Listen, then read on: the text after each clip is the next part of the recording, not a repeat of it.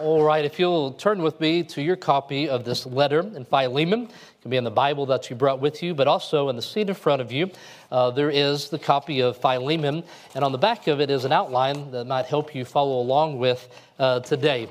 From the amount of Amazon trucks that we have in our neighborhood, it's not a big deal anymore to get a package at your door or to get a letter. Mail's always coming.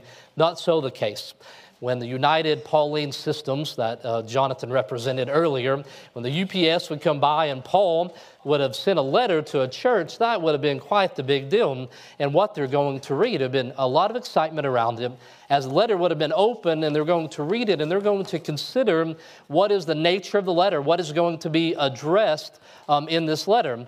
And so as they would hear it, and because Ty and Jonathan are such nice people, you might not have felt the tension in the room that would have certainly have been there in this letter with the response that's going to be there. Is that Onesimus? I can't believe he's back here. How's Philemon going to respond? And all those things would have been what would have been whispered throughout the house as they would have walked in. I'm going to read this here to you, and I'm going to read the entire book. If you have a goal this year to read several books, here's one of them for you, okay? You can put this on your list of a book that is read.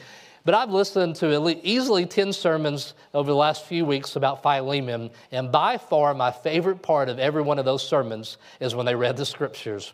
And I have no doubt that will be the case today. This story, if you will listen to it, and what I want to do to try to help you make sure you have an understanding, and hopefully I won't get confused here, I'm going to read some of the verses, and when I'm reading, follow along the Scripture. I don't want you to get confused about what I'm saying and what Scripture is, but after I read a few verses to you, I'm going to read this as Philemon reading it and try to help make sure you have an understanding of the context or what would be the thought at the time that it is happening.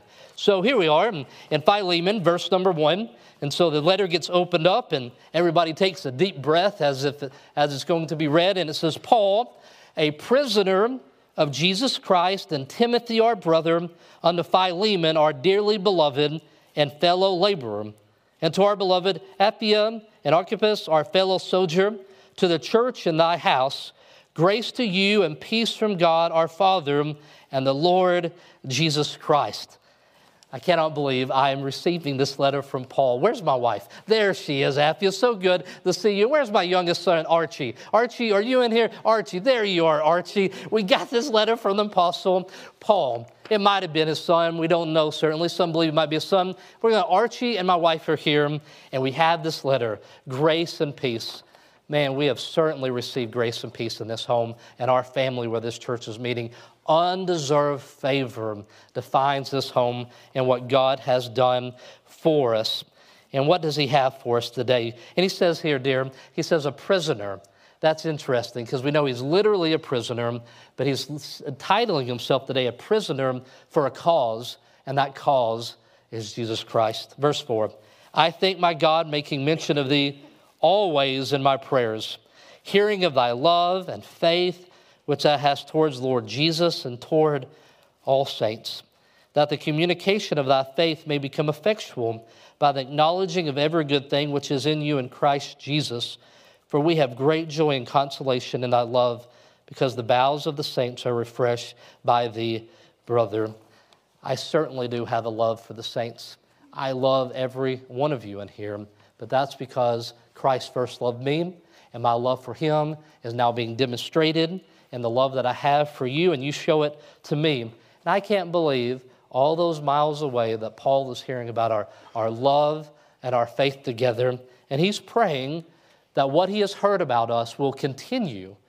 No matter what comes up, he prays that it will continue here in our lives, and that his heart has been encouraged, that God has used our lives here to encourage the Apostle Paul some 1,200 miles away in the way that we've been living. What an incredible honor it is to be like that. So then verse 8, wherefore, though I might be much bold in Christ to enjoy thee, that which is convenient. Yeah, you can say that again, Paul. You certainly have the right just to say what you want. The church was started. You led me to the Lord. To say what you want, Paul, you have the right. Yet for love's sake, I rather beseech thee, being such as one as Paul the aged, and also a prisoner of Jesus Christ. I beseech thee for my son, Onesimus. Onesimus. I thought that's who it was. I thought that's who brought that letter in. I knew I recognized him. Paul's getting older. He has wisdom. He's a prisoner now. He's saying something for love's sake. I feel like there's a request coming there. I feel like Paul's about to ask something of me. But Onesimus has been there, and he says that when he was in jail, he was able to leave Onesimus to the Lord. You know, Paul's a smart guy, but I just wonder, maybe somebody's pulled the wool over his eyes, because the Onesimus I know, he is not somebody that would be running around with Paul, or he would know. Does he really know the whole story? Which whom I have begotten in my bonds. So they spent some time together. Verse 11, which in times past was to thee unprofitable, but now profitable to thee and to me. That's funny here. You may not recognize it, but this is a play on words. Onesimus means profitable. And so Paul here is saying at one time, this man who should have been profitable was unprofitable to you, but now he's profitable for me and to you. And this means I think he really does know Onesimus. How would he have ever known that about him if Onesimus wasn't honest with him about where he's at? Verse 12, whom I have sent again, thou therefore receive him, that is mine own bowels, whom I have retained with me, that in thy stead he might have ministered unto me in the bonds of the gospel. But without thy mind would I do nothing, that thy benefit should not be as it were of necessity, but willingly. I'm going to have a choice to make here about Onesimus. He's been serving with Paul. He stayed there longer than needed, and now he's come back here. For perhaps he therefore departed for a season, that thou shouldest receive him forever. What does he mean? I know he departed for a little bit, but what does he mean I'm going to have him forever? Oh, Onesimus is now a believer. Onesimus is going to now be with me forever. Onesimus has met Jesus, not now as a servant, but above a servant, a brother beloved, especially to me, but how much more unto thee, both in flesh and in the Lord. If thou count me therefore partner, receive him as myself. Paul, you know that I see you as a partner. I have no problem with that. You've never done wrong towards me, but you want me to see this man in that same manner. If he has wronged thee, or if thou oweth thee aught, put that on mine account. I, Paul, have written it with mine own hand. I will repay it, albeit I do not say to thee how thou oughtest unto me, even thine own self besides. Look at that, dear. Look at this. The Apostle Paul, who writes in large letters, he has written some of this. It is that personal to him, all right? It is that personal to him. He is making this request of this man, Onesimus. Yea, brother, let me have joy of thee in the Lord. Refresh my bowels in the Lord. Encourage my heart. Having confidence in thy obedience, I wrote unto thee, knowing that thou wilt do more than I say. But withal, prepare me also a lodging. Also, who else do you think he's talking about? Dear, I think he wants us to put up Onesimus, and that eventually when he gets out of jail, he too is going to come by here as well. But withal, prepare me also a lodging, for I trust that through your prayers I shall be given unto you. Church family, let's continue in prayer for the Apostle Paul, that he will get out. There salute thee, Epaphras, my fellow prisoners of Christ Jesus, Marcus, Aristarchus, Demas, Lucas, my fellow laborers. The grace of our Lord Jesus Christ be with your spirit. Amen. That gives me a lot to consider. All right, I'm not Philemon anymore, all right? Don't get confused. I'm back here in 2024 and thinking about the implications of this letter, because they're not just for Philemon, but they're for every one of us in here today. I want to look at two people that have a decision if they're going to move forward, and we're going to look at one example of a person who helped people move forward. First one being Onesimus here, who shows up. And this is the question that Onesimus is asked. And on the back of that paper that you got, there's kind of some bullet points under each one of the decisions that they're going to ask about moving forward, and a question. And the question is this: how can I show Jesus' work in me by taking responsibility for my contribution to the conflict? How can I show the work that Jesus has done in my life by taking responsibility to my contribution in the conflict? We're more interested, or I should say I'm more interested in a Bible study on how to forgive than a Bible study on how to ask for forgiveness. But if our math is correct, there should be an equal correlation between people who need to give forgiveness and those people who need to ask for forgiveness.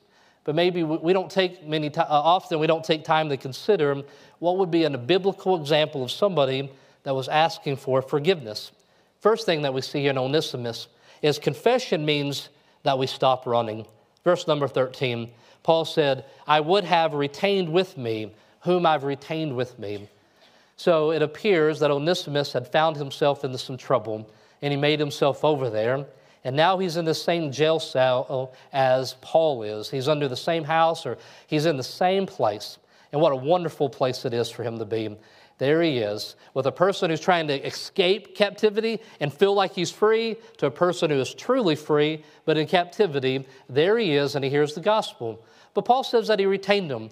So is it that Onesimus was able to go back, but he stuck around a little bit longer, and discipleship happened, talking about what the gospel would ask. Onesimus is now going to be able to leave, and he can go anywhere. And where is he going to go?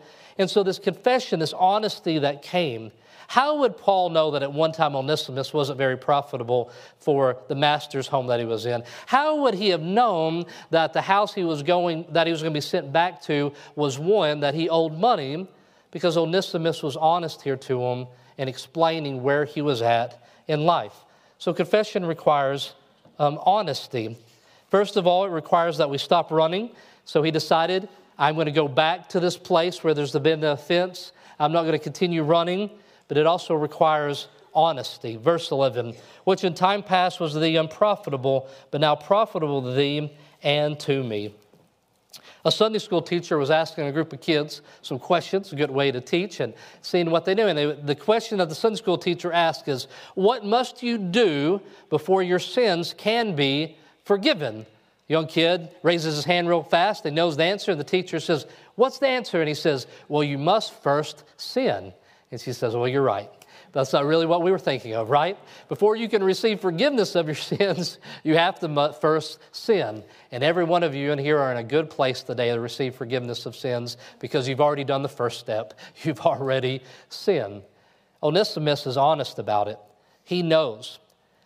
I doubt highly that he memorized or knew Proverbs 28:13 that talks about, but he would have known that the most important part of reconciling his most important relationship with God started with confession. Proverbs 28:13, he that covereth his sins shall not prosper, but whosoever confesseth and forsaketh them shall have mercy.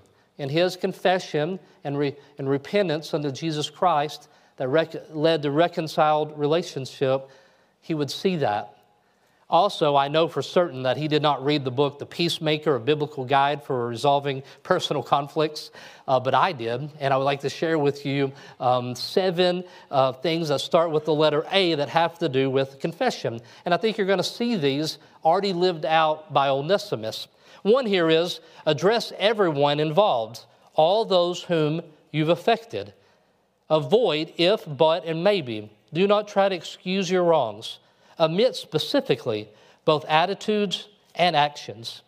A, acknowledge the hurt. Express sorrow for hurting someone.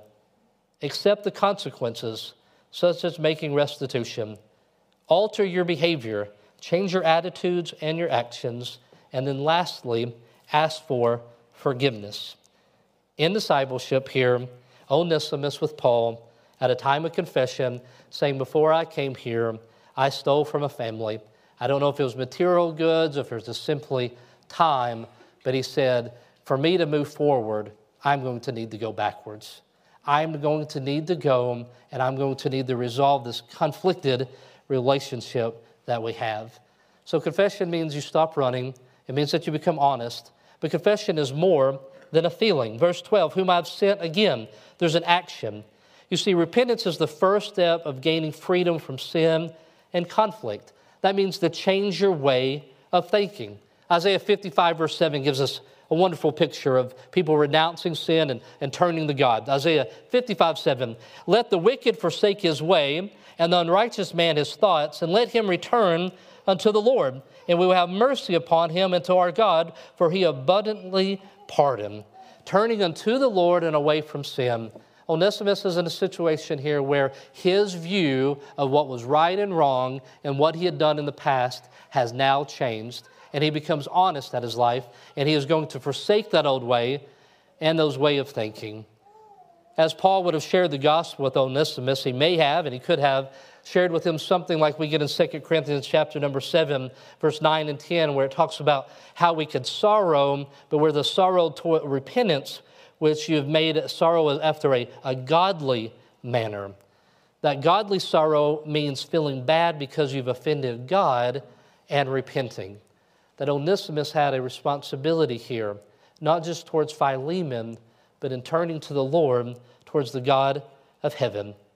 And then lastly here, as Onesimus is being honest and he's not running anymore, and he's going back to the scene of the crime, and he's going to that relationship, and he's not just feeling sorrow, but he's changed his way of thinking, and now he's going to ask for forgiveness, acknowledging the consequences of sin. Verse 18, he that is wrongly or oweth thee aught, put that on mine account. David said it so clearly today. This wasn't Paul's responsibility. This belonged to Onesimus. There was a response here that was there. And you may say, well, that doesn't seem like the gospel. You know, the gospel says that I no longer have an eternal consequence for my sin. So why are we talking about consequences? Well, let me remind you in the gospel that we asked Jesus for grace and mercy. We did not ask him to ignore his justice. My eternal consequences were placed upon Jesus Christ at the cross. They did not disappear, but they were taken by him to that cross. And so Onesimus, not running anymore and confessing, he knew that there was a consequence built in to what he had done. And so going forward means going nearer to the place that you want to be in life. This can require going backwards to address some unresolved conflict in your life. Onesimus was looking for grace, not for anybody to ignore justice. And so there we have an Onesimus, though not primarily what we think about Philemon as we look at the response now of Philemon, but I think here we see an example of a person who does what he should do in that relationship regarding Philemon. So now, how does my Philemon move forward? How does Philemon Pepperdine respond to this letter that he has been brought to him today? And this is the question that you ask when you hold this. How can I please and honor God in this situation? That is the most clarifying question that a Philemon could ask himself in that moment. How do I respond in a way that is honoring to God? People think that maybe preaching, I wouldn't say that the offering devotion is easy, but maybe you think preaching about money is the hardest thing that a pastor would do. And I would tell you that's not the case. Because it would be easier for me to get some of you to give all the money that you have than it is to have you give forgiveness to somebody. If an offering plate was passed at the end of the service today, and I would say, I want you to hand over that offense that you have and have the spirit of forgiveness and prepare your heart for an opportunity to have a reconciled relationship, would you say, how much money do you want? All right? What can I buy around here? What is needed? Because that holds onto our hearts so very tightly. Forgiveness, it requires love. Verse 5, hearing of thy love and which thou hast towards the Lord Jesus and toward all saints. As people that are maybe prone to manipulate one another and people that use our words, and maybe sometimes at work you have to send an email to a coworker and you remember, say a bunch of nice stuff at the top, say what you want in the middle, and say some nice things at the end, because that's how you see this. Don't project that upon this letter. Don't project that Paul was making something up about Philemon just to handle him and put him in a situation where he will receive Onesimus. He is speaking sincerely. Philemon had a testimony of being a person that was loving. Who? The Lord, but it also was being shown as his love for the saints, which is true for us. There's no loving the saints unless we receive the love of the Lord. He first loved us, and because of that, we're now able to demonstrate our love for other people. It also requires character. Verse 6, that the communication of thy faith may become effectual by the acknowledging of every good thing which is in Christ Jesus. I could say it like this, praying that the faith that we share will keep showing up in your life. My mom would say it like this, and my wife always gets excited when she gets a quote from her mother-in-law here, but say it like this, and maybe you still say it like this, is, "You are testing me." Do you ever tell that to anybody? You ever tell that to your husband or to your wife or to your kids? "You are testing me." And that's a more honest way to talk about it than saying, "You made me mad," or "You did this," because what's really happening is, "You are testing me." Paul said, in life, when you are tested, your character shows, and it's demonstrated in the life of good works that you've been living. It's been effectual. It shows itself in your response in these situations. And I pray that that continues in your life, that your walk with the Lord continues to show itself as it's tested, reflecting not just good American values, not just hard work ethic, but the character of God. When we as Christians talk about having character, we're not talking about something that you could have just picked up anywhere. We're talking about living a life that reflects the character of our God. The God who in Exodus, when he went before them, said, "I am a God of mercy and forgiving." The God in the New Testament, when he tells the story of a prodigal son, he's standing out on the edge of the property, looking out, waiting for his son to come to offer forgiveness and embrace him. That's the character that you must have in forgiveness, reflecting the character of the Lord. And then forgiveness leads to an embrace. At the end of the service, I'm going to have Jonathan come back up here, and Ty Pepperdine's going to greet him with a holy kiss. No, I'm just kidding, all right? And so there's an embrace there, just practically, because in verse 12 he said, "I sent him to you, and you need to receive him." That word "receive him," it has some practical implications. When he's in that church that day, it wasn't, "Okay, Onesimus, you're here. You stay on that side of the church. I'll stay over here. You're received." No, there's some practical implications of what was going to happen. In the culture there, a warm greeting. They would have embraced, very likely, and a greeting of a holy kiss one to another. There was no running from it. You're there. I'm here. The whole church is watching to see how we're going to respond. And so this forgiveness leads to a receiving. It leads to an embrace of that person who has come to us here. And so imagining here also in verse 22, he says, Paul is confident he's going to get out of jail, and he says, "Prepare me a bed also." Who else are you wanting me to make a bed for? Oh, you want me to go make a bed now for Onesimus, who robbed me last time he was here? You want me to go do that and give that type of forgiveness to him? And how do I view him? As a brother, not as a servant, but above a servant, as a brother beloved. It's changing the identity here. And forgiveness requires allowing grace into the equation. Put that upon my account. Charge that to me. I will take that. You see, Paul knows that the debt must be paid, but he's asking that somebody else be allowed to pay it. Notice the emphasis here in Paul's words. They're not about the details, but they're not dismissive. It wasn't about the money or what was taken, but it was about how the offense broke a relationship between the two. That's what really hurts. It's the broken relationship. It's not the thing that was taken, but it was the relationship that was broken between them. And so what needs to be in the equation here is grace. The reconciliation between Philemon and Onesimus is an image of the reconciliation between God and man. It's a picture of the gospel. I think you know that about Philemon. Well, let me take it a step farther. Every story of forgiveness has the opportunity to be a reflection of the gospel. And that's why we say that there's an opportunity in the conflict here. How is Philemon going to respond? What is the church that day going to learn about the gospel from seeing this lived out? See, forgiveness is an opportunity to display the gospel. When God empowers you to treat others as he treats you, there's not a single part of your life that escapes the transformation of the gospel. I'm going to read 4 things quickly for you, and I pray that your hearts just rejoice in this, what the gospel has been able to do. Because of the gospel, you can love your enemies. Because I was once an enemy of Christ, but he died for me while I was still an enemy.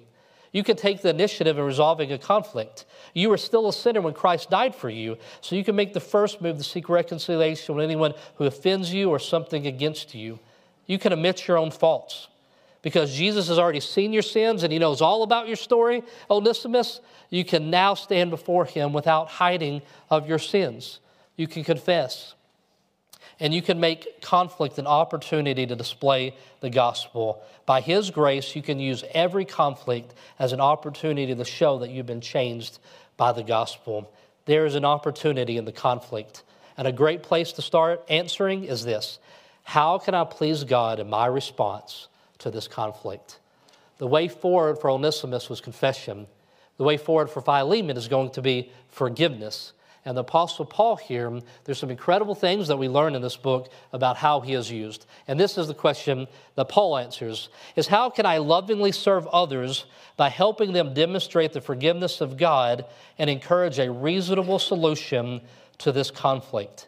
You see, this is personal, Paul. Remember when I was reading and it said that Paul says, I have written this with my own hand, that he wrote, and he normally has somebody writing for him, and we believe the Apostle Paul might have had bad eyesight or something that caused him to write. He'd write in big letters. I don't know if he took the pen in this part of the letter or if he wrote all of it, but it's very personal to him. Not just because he loves Philemon and not just because he loves Onesimus, but because he loves the gospel. And that church, I said earlier, was going to see something fantastic, meaning something big one way or another. Philemon Pepperdine was going to hit UPS driver or he was going to embrace him. But one way or another, they were going to see how we should respond in that moment. You see, Paul helped by knowing forgiveness cannot be mandated. It must be a decision of the heart. He said, I could command this of you as an apostle. I could tell you this is what needs to be done. I can make policy about this, but I'm going to tell you that you should do this willingly. Willingly is heart language. I could spend a whole sermon on this, but I won't. I'll just make mention of here. When you think about slavery, you can't impose the modern-day understanding in America upon what's happening here in the Bible. In America, there was stealing of men. There was so many things that broke God's command and moral law. But what we have here is, God said, I'm not going to give a policy about can a person live at your house and work all the time, or can there be an indentured service, or what should this be set up, or you have to work 9 to 5 on Monday. This Bible is going into so many different cultures, but if I can go to the heart of a man, then all kinds of slavery that are displeasing to me will disappear. If you would just love your brother as yourself, then the work conditions that you provide will be appropriate and right. It was a decision of the heart. He didn't give a command. He didn't give a policy, but he said, do this willingly of your heart based upon what you know of the gospel. Where does conflict come from? In our house, we might say that it comes from Charlie, the dog. Some of you have a Roomba that cleans up things. We have a Charlie. He does the opposite, all right? He's a little puppy here, all right? Or they might say our little sister. She is the cause of conflict. But what does the Bible say is the cause of conflict? In James 4:1, it's the lustful desires of my heart. That all conflict in the world that you watch on the news or that you see in your family or that you're experiencing, they did not start on a certain date at a certain place. It started in a heart. And that's where conflict is starting. And so that's what Paul is addressing with Philemon. Paul helped Philemon recognize that the gospel, not the offense, should define the relationship. That the gospel, not the offense. That is not the man who once stole from me. That is the man that because he's accepted Christ and his confession and our forgiveness and our reconciled relationship is now my brother. He started off Paul a prisoner. He usually starts off, a lot of times, Paul a servant, Paul a slave. It seems to me, Paul, here's a great opportunity with that greeting that you often use, Paul, a servant of the Lord, because you're talking about a servant. Why don't you use that one? But a prisoner, because he's bringing our mind and heart to this idea that I have been captured by the gospel. That even when I get out of this jail cell, I am still a prisoner of Jesus Christ because the gospel has captured me. And so it seems here, as he's bringing our attention to how Christ and the gospel has captured us.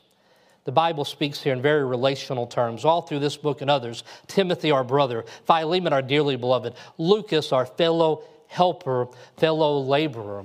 These relational terms.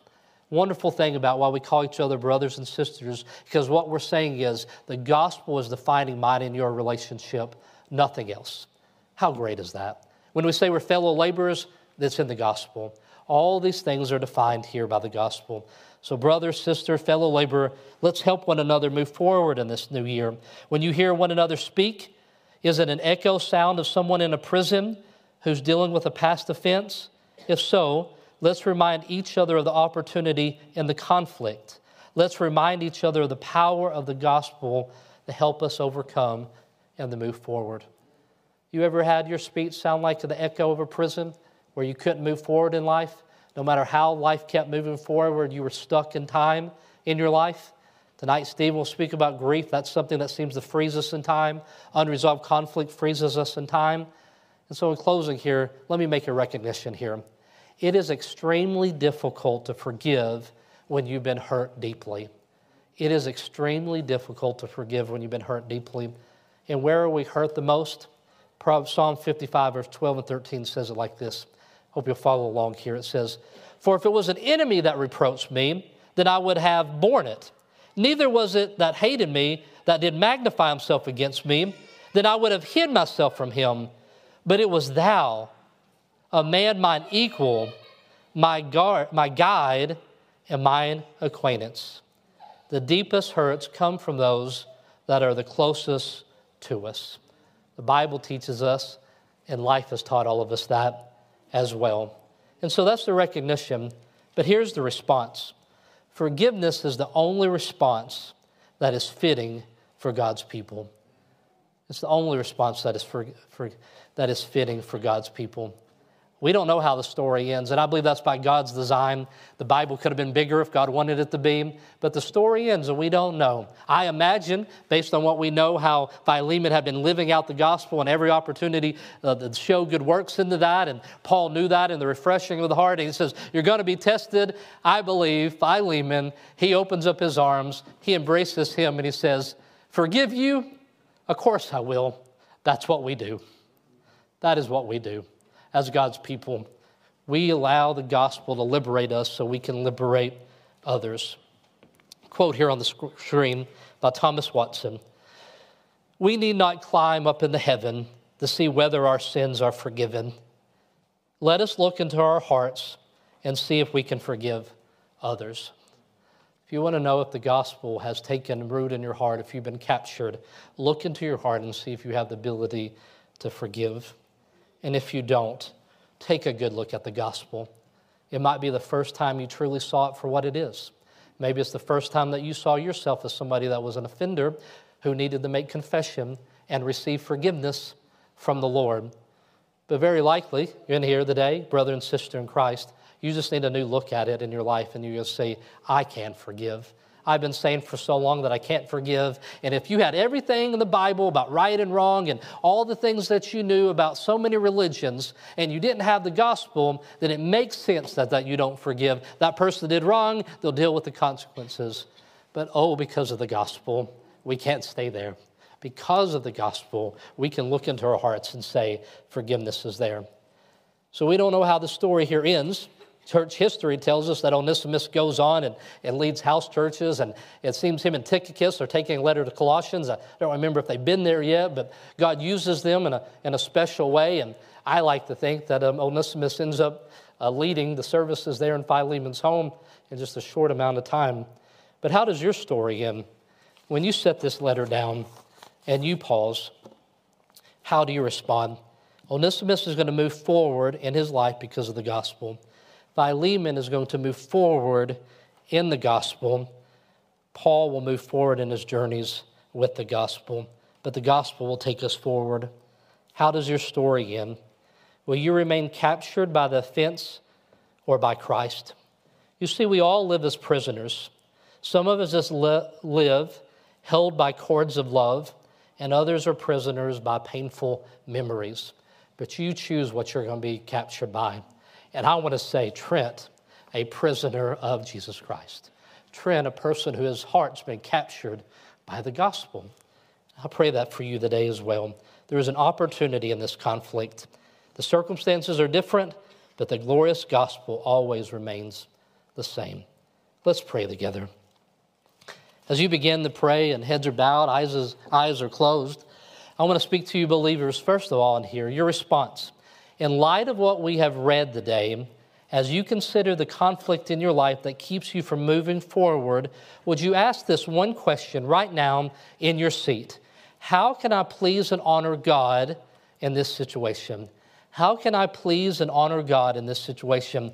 I do not know if you need to be asking forgiveness or if you're giving forgiveness or maybe both, but don't miss the opportunity in this conflict. Believer, pray that right now. And may the Holy Spirit set upon your heart an actionable step, not just a feeling of sorrow and forgiveness, but a desire to become honest, a desire to stop running away from it, a desire to go and say, regardless of the consequences, I want this relationship restored. I pray that my brothers and sisters in here, you're speaking to the Lord about the matters of the heart. Unbelievers in here today, regardless of how your relationships are here on earth, you have a broken relationship with the God of heaven, and that is the most important one. Not just in the life to come in eternity, but right now, there's nothing that's more defining to you than your relationship with God. And so you need to become honest with yourself about how you have offended a holy God. You need to confess your sins, and you need to receive the grace that comes from your sins being put upon the account of Christ. What a beautiful picture of the gospel we've seen today. If you came in here and you've never had your relationship with the God of heaven restored by confessing to Him and repenting of your sins and receiving that grace right now in this moment, would you let yourself be set free of that? Would you become a prisoner of the Christ, be captured by the gospel?